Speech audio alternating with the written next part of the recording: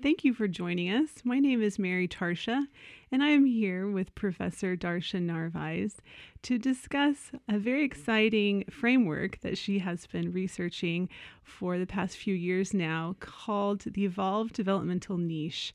And what's really exciting about this framework is that it holds the potential to help us understand how to maximize or optimize human flourishing.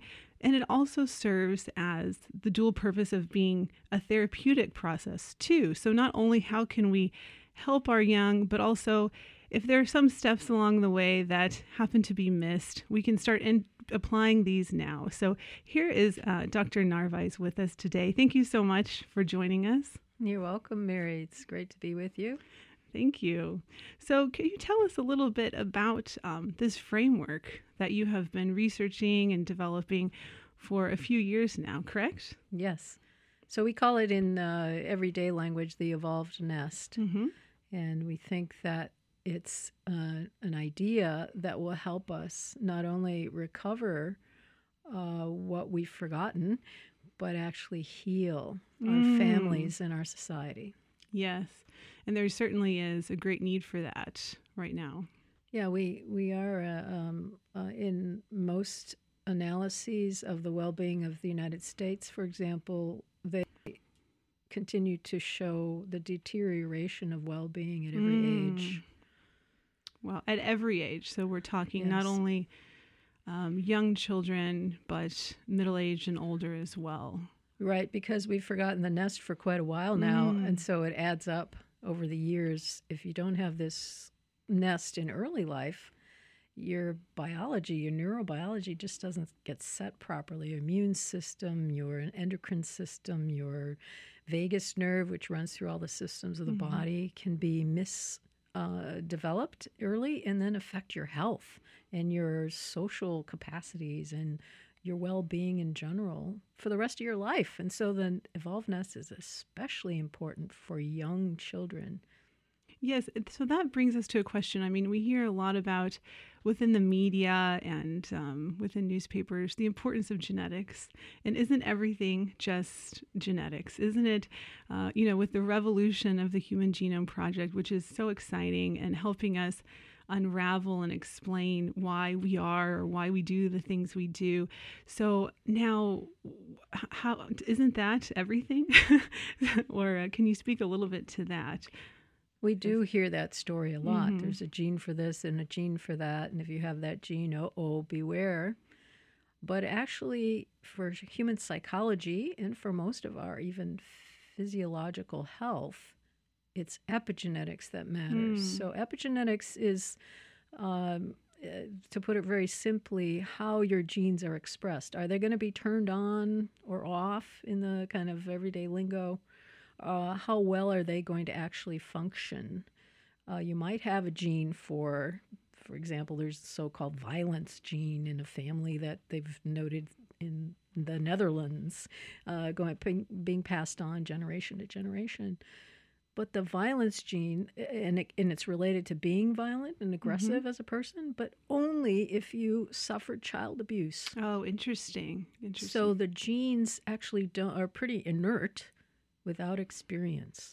Yes. And that's epigenetics. Yeah, so we're talking about the gene-environment interaction. And so when we're talking about epigenetics, we're not talking about the actual sequence of the DNA being changed, but that it's through the downregulated, that those genes are either upregulated, turned on, or downregulated and turned off. And so we're saying that the environment is really important then, right? That it has this great, powerful influence to affect how our genes are turned on or turned off. So how does that relate to the nest then? So in terms of specific aspects of the nest. A few more preliminaries. Oh, sure. Humans are particularly affected by their postnatal experience because we're born so immature compared to other animals. We look like fetuses until we're 18 months of age, and that's if you have a full-term birth. So it's not until 18 months of age your head plates start to fuse and become hardened. Before that time, they're loose or not fused because it's expected that your brain is going to really grow a lot during that first year, first 18 months. And that means you get really smart with a well-grown brain, right? So, and then other parts of the body, you just look like a fetus. You can't walk around and feed yourself like other animals can a few hours after birth until around 18 months or so. Well, maybe, sooner, depending. So we are really mature, which means we really need an external womb experience, exterogestation in the very sophisticated way to say it. And that means for those 18 months, you want to keep the baby as calm as possible and happy while all these various systems are finishing up how they're going to function, what their parameters are, what their highs and lows are, what their normal level of functioning is, what their threshold for activation is. And so we know the stress response is going to be set during this time period in the first probably couple years of life. And then last for a lifetime, unless you have, some immense intervention later, like becoming a monk for 8 hours a day, meditating. Maybe you can change your immune system and your stress response, etc. But it'll take enormous amounts of work later. So it's best to start off in early life with things set properly. And that's what the nest does. The nest evolved most of the characteristics over 30 million years ago with social mammals. And social mammals are named for that because they're not only social, but they're mammals. They have mammary glands where they breastfeed their young. And those characteristics then essentially evolved a fixation. That means they stopped changing 30 million years ago because they worked so well to help our ancestors survive, thrive, reproduce, and continue being actually cooperative members of their social groups. So that's what our socialness is about, our sociality. Yeah, I think that's really interesting too, because we're looking at evidence over not just 1 year or not just 10 years, not just 30 years, not just within a family or within many generations, but we're actually talking over millions of years, right, of development of a tremendous amount of evidence here. So, but you mentioned something about the stress response. And so maybe for our listeners, that's a complicated word and is difficult to understand. And so what we're talking about is having our reactivity to stress later in life. And we see that those experiences that provide responsive care in the early years enable us to have a very healthy, auto-regulated immune system, but also stress response. And when we see there's deprivation in those early years, like you were saying, specifically those first 2 years, we either see a collapse of that system or we see an upregulation, this hyper response that is taking place. And, we are very much experiencing that all around us, as we can see. And we're all very much suffering with either one of those conditions and striving very much for wanting more self-regulation and self-control. So I think that's very interesting how you point that out. So the stress response, when it works well, is you might get feelings of threat. The stress response kicks in and mobilizes your muscles to run away. Like if a monster moved into the room or something, you suddenly get, your breath changes, your breathing, you stopped stopped having a kind of a restorative kind of parasympathetic kind of relaxed state, and you go into this mobilized state to run away, fight, flight. And if that doesn't work, freeze or faint. That's the parasympathetic kicking in again. So it's great. And there's a great book called Why Zebras Don't Get Ulcers. And it's because their stress response kicks in when they're being chased by a lion, right? But the rest of the time, they're kind of relaxed and just, maybe grazing wary. along. Yeah, grazing, enjoying life. And so they have a situational stress response. But what happens when you don't have the early experience that we need that's provided through the evolved nest is you can have a ongoing chronic state of stress. So how everything is interesting. threatening to you. Somebody walks in the room, your stress response reacts because you didn't have good experiences with other people when you were early, in the early years, for example. And so you're very stress reactive, and that puts you in a very bad state physiologically. Immune system is overtaxed. You can't be very open-minded or open-hearted and get along with others very well, except to be in some protective way interacting. So, Yes, and we see that explained, as you're saying, like through the polyvagal theory, as understanding our autonomic system as we're different compared to other animals, such as reptiles. And so we're burning so much energy throughout the day. And really, we need these calming reflexes, or we'll be bouncing off the walls because our system is churning and burning so much. And that is why we have the vagus nerve and other things within us to calm us down. And I really like the way Stephen Porges describes it as considering the human as, if you're thinking about it in terms of engines, that we have like a 5-liter engine compared to, reptiles have a 1-liter engine. And so we need that parasympathetic system. We need the vagus nerve to be calming us down. And that's really influenced and set in those early years. I see. Wow. Wonderful. So maybe you can take us through, so that we've had this introduction of how important the nest is and how critical it is for having a healthy immune system, having a healthy autonomic system, and other things. So what exactly is the nest, and what are some specific components? Because I think we're all very eager and excited to learn how can we implement this within our families. So I'll go through the nest components pretty briefly now, and I think we'll have other programs where we'll go through each one more deeply. But let me first say that these are provided or provisioned by a community. This means it's not just a mom and dad, but it's a family, an extended family, a neighborhood, and the social support of the whole society for providing these things.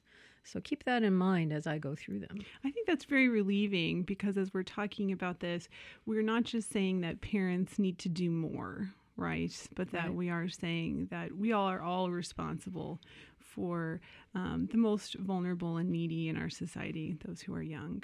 Yes. Right. Yes. And so when you're walking down the street and you see a child, to recognize them and to honor them and to try to make them smile in some way and show them that they are in a community of caregivers, people who care about them. So, all right. So what are these characteristics? Well, the ones that I'm going to describe have been identified by anthropologists among societies all over the world that represent most of human history. 99%, 95 to 99%, depending on how you count it, of our history was spent in nomadic foraging societies. Nomadic foragers are small band hunter-gatherers. Not hunter-gatherers generally, but the small bands, the ones that are nomadic, they have no possessions, they don't cultivate plants, they don't domesticate animals, they have little except little work. They don't do work a lot either because they live off the land and harvest roots and berries and hunt. And then relax quite a bit of the time. But that's another story. Sounds lovely. It does, actually. Not too bad. Although it's quite hard to live outside all the time. I mean, none of us probably could do it anymore because we're so used to comfort in the, of the warmth of our beds. Yeah, all that. But anyway, that's another conversation to talk about their social milieu, because they're really rich in social richness, I guess is the way to say it. And now what we've been doing to our kids and our families and our societies is giving a lot of social poverty. We have a lot of economic wealth, perhaps lots of stuff, right? But socially, we are not, when you don't get the nest and don't provide the nest, it's really a poverty. So what are those characteristics? The most well-known is responsivity. Responsivity has been studied by psychologists for some time. That means that the parent, usually a parent or the caregiver, is responsive to the needs of that child. And we'll just stick to young child now, babies and young children. Responsive to their needs, so that means they don't get too upset.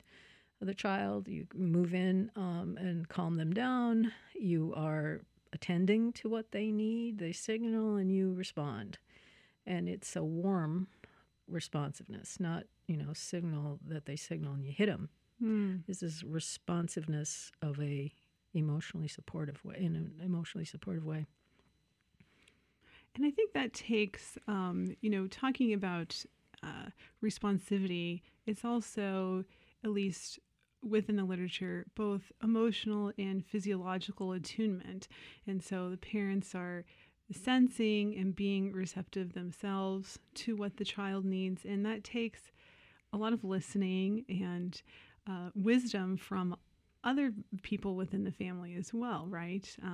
Helping the parents and helping other community members understand that child and what works and what they're needing. Yep. And we know from research that feeling supported as a parent, that the community supports you, makes you more responsive. Oh, isn't that interesting? So it's not it's not the parent by him or herself. It's the community that's doing, the primary kind of embrace of support for that family. So responsiveness has been linked then to attachment, which is a big term well studied in psychology. Attachment has to do with, it's a signal that the neurobiology is going well, that you feel secure in your relationship with the parent that's being tested. Yeah, that's a really loaded statement, right? That attachment is a signal that the neurobiology is going well. That's how I interpret it. Yes, that's a great statement, I think. So, very important. Yes, but we'll get to that in another conversation, I think, more about that. So another part of the nest is touch, so affectionate touch. And remember now, if we're born 18 months early, that baby's expecting to be held pretty much all the time, to be physically close to the caregiver. And why is this important?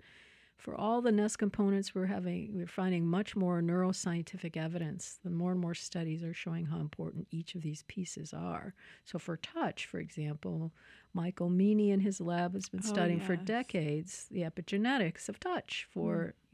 They focus primarily on rats, but similar things happen for humans. And for rats, the first 10 days of life is a critical period. And the equivalent for humans is 6 months. And so if you have a high nurturing mother, or it's usually mother in rats, high nurturing mother in those first 10 days helps then set the epigenetics correctly for controlling anxiety. And if you don't have the high nurturing mother, whoever it is, your birth mother or not, those epigenetics don't get set properly. And so for the rest of your life, you get anxious with something new that happens. And it's only controllable with drugs. The sensitive period has passed, right? So similar things, they found that there's many, many genes that are affected by maternal care in the rat. And it's similar for us. It's just that we're just scratching the surface on all those epigenetic things. And touch is a key part of who we are as human beings. It helps us who we become, because it helps us with not only the epigenetics, but other things like the vagus nerve, which we'll also be discussing, and setting that properly. So you want to be holding your child as much as possible and cuddling and, being with them.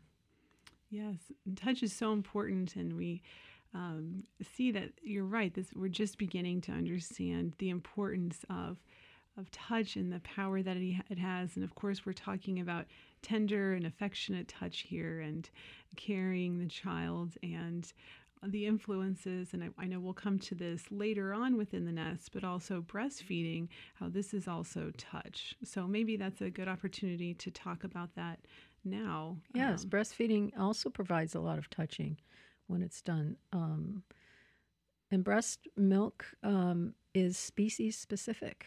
Each, isn't that interesting? Each mammal has a different kind of milk composition. Ours is a thin type. There's thick and thin. Thick kinds are predators will have because they have to leave their babies for a long time and go get some food. And so they have thicker milk that will last longer in the stomachs of those young. But ours is thin, so it means that it's intended to be ingested frequently. Frequently, yes. Right, and yes. because it's full of hormones and the right kind of bacteria to populate the immune system, which is mostly in the gut, and then to also feed those bacteria. So there's various proteins and food sources for the good bacteria that are in breast milk to keep the good stuff going, which then sets up a great immune system. So that makes a lot of sense for any mother who has ever nursed. That is why the baby wants to nurse frequently, and it's because the milk is thin and it's loaded with amazing nutrients and immunoglobulins and a number of other things, but also because it's thin and they're digesting it more frequently compared to other species, they're going to want to nurse more often. And I'm just thinking, of course, and this is within the framework, how that ties right back into increasing touch, right? So we're built for needing more touch and having that touch. So right there with the practice of breastfeeding, you're doing both of those things at the same time, if you would agree with that. Yes, that's right. That's a good way to put it. And so for humans, the average, so when you look at the societies around the world that provide the nest, the average length of for feeding is 4 years, which is always a shocker. That is shocking for, I think, for us to hear. Yes, but why would that be? Well, the immune system isn't finished till around age 5, and the breast milk is building that immune system. So by continuing to breastfeed for longer periods of time, you're helping to build the child's immune system, being stronger and being able to fight diseases later on in life, correct? That's right, yeah. So be less likely to get ill and having, well, we'll talk about breastfeeding in a more specifically, I think, later. So we probably have to move on. Another one then that's related to this responsivity, which I mentioned, is positive social support for the mother and child, especially when the baby's young, for that mom to be responsive and breastfeed and so on. And positive social support is something we expect actually throughout our lives. It's not just the first years, but humans do much better when they feel like they belong, that they feel competent to contribute something to the social group, and that they're respected, and that they have their own autonomy, though, that they're not controlled by others, right? So those things, and there's other basic needs like that we need throughout life. But positive social support provides a lot of what we need to feel well, whatever our age. Even just as you're describing that, it just sounds so wonderful, right? You have a sense of belonging and contribution and autonomy. Yes. And a way to be purposeful in that social group, right? Another one is allo parents or allo mothers is what the anthropologists say. So that means other mothers. So it's related then to this positive social support. So the other mothers, the allo mothers or allo parents, because it doesn't have to be a female. It could be dad, grandma, aunt, uncle, and other people in the group who are as responsive as the original parent or parents are. So it's a responsive caregiver who's, again, meeting the needs of the child as they come up. Now, to be responsive to a baby, you don't wait for the baby to cry. That's a late signal, right? You notice when they start to make a face or get restless that something is not right, and they're indicating they're in pain. That pain is increasing. Either they're hungry or they're uncomfortable or they're bored or something, right? So you move in then, because again, remember, we're born so young and so immature. World, how reactive and trustful towards others should I be? Is the world a safe place for me? And so you want to keep the baby calm, move in right away, but when they start to signal, then the baby learns to have a calm personality. Wow. Yes, very interesting. And again, it goes back to taking care of those needs of the infant from the whole community is coming in. Yeah. Right. And the next one we can talk about is play, free play. So if you put a couple young mammals together, whatever species, human, puppies, kittens, monkeys, they will play. And it's a signal that they're feeling well and safe. Oh, interesting. Then you will play. The young will play. And why is this so universal in mammals, especially social mammals? Because it's growing the brain. Just like breastfeeding is growing the brain, just like touch is growing the brain, just like a responsive, supportive community is growing the brain, play is too. How wonderful. And so you're saying play both in the natural world and with multi-age playmates. Right. So in the our same age. Yeah, right. So that's really kind of key. So when you're young, you're learning how to control your social interactions. And so if you watch puppies play, for example, you'll see them wrestling on the ground, and then one of them will go, ah! And that's a signal to the partner that you bit too hard or you did something wrong there. So lay off a little bit, right?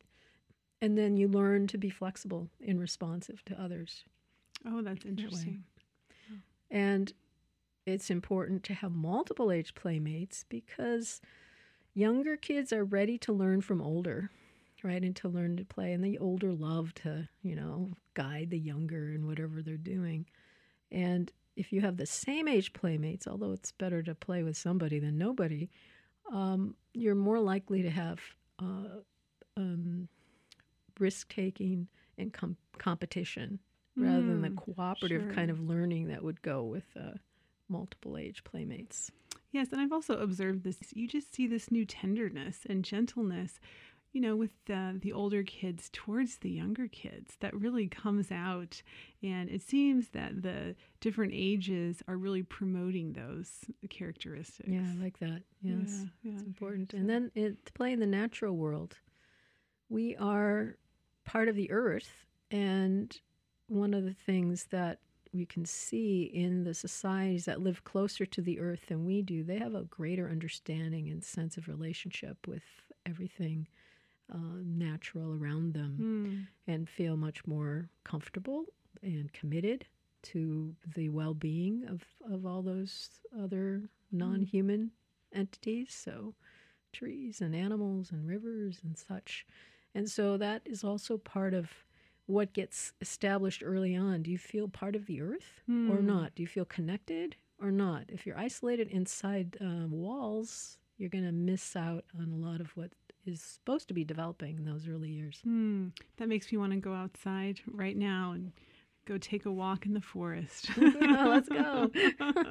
But first, there's one more thing that we'll talk about here that's related to the early nest, and that is soothing perinatal experiences. Now, the anthropologists didn't note this in their list, but it's what was there, that the birth in the nomadic foraging communities was soothing, that there was no separating mom and baby, which is not soothing, no painful procedures. Why would you do that? To stress the baby already and shift their trajectory towards stress reactivity? No. And in some of the societies that have been described by, for example, Colin Turnbull, The Forest People, his book, he talks about how the mother actually went to the forest and would have a special spot when she was pregnant where she would go and sing a special song to the child in the womb. And then that song would be sung to the child after birth. Oh, wow. And so that we know that babies hear at least by 7 months gestation. And so what you're saying and doing can be incorporated into who they become at that time as well. So soothing perinatal experiences have to do with also, I think, care as during pregnancy, staying as calm as you can, because we know now from the research that a mother who's stressed during pregnancy tends to have an irritable baby because of that stress, the stress hormones that are flowing to the baby. Whatever the mom's feeling, the baby's going to feel. And then when you have an irritable baby, it's much harder to take care of an irritable baby than a calm baby, right? Sure. So then that kind of undermines the responsiveness or whatever else, perhaps, chances are. So soothing perinatal experiences as well. Yes, and that also just goes back, I think, to what we're talking about is there's so many things that pregnant mothers can do in order to have those soothing experiences, but also just a greater sensitivity within the culture to pregnant women, right? To be able to provide more calming experiences or more supportive experiences. We used to have that. It's just not happened in the last few decades. It's gotten quite stressful for everybody in the U.S. Yes. So these are the components of the nest. My argument is that if you don't provide these components, each one's a risk factor of what you're not providing, a risk factor for worse health outcomes, worse sociality, and worse morality. Your morals get very self-protective when you don't get what you need early on. Wow. And so each of them, when you don't provide it, it's undercare. We could say neglect, but that's a legal term. So I invented the term undercare when you don't have the nest. Wow. So again, we're saying that this goes back to the beginning, that providing these for children early in life really contributes to optimizing human development. But if you have not been able to provide these, then there's still good news. It's still exciting. You can continue, or you can start implementing many of these right now. And these serve as a protective factor, right, for developing later difficulties and struggles in life. Right, to mitigate those, yes. Yes. So, well, thank you so much. Our time is about up, and we thank you for listening, and we look forward to our next talk.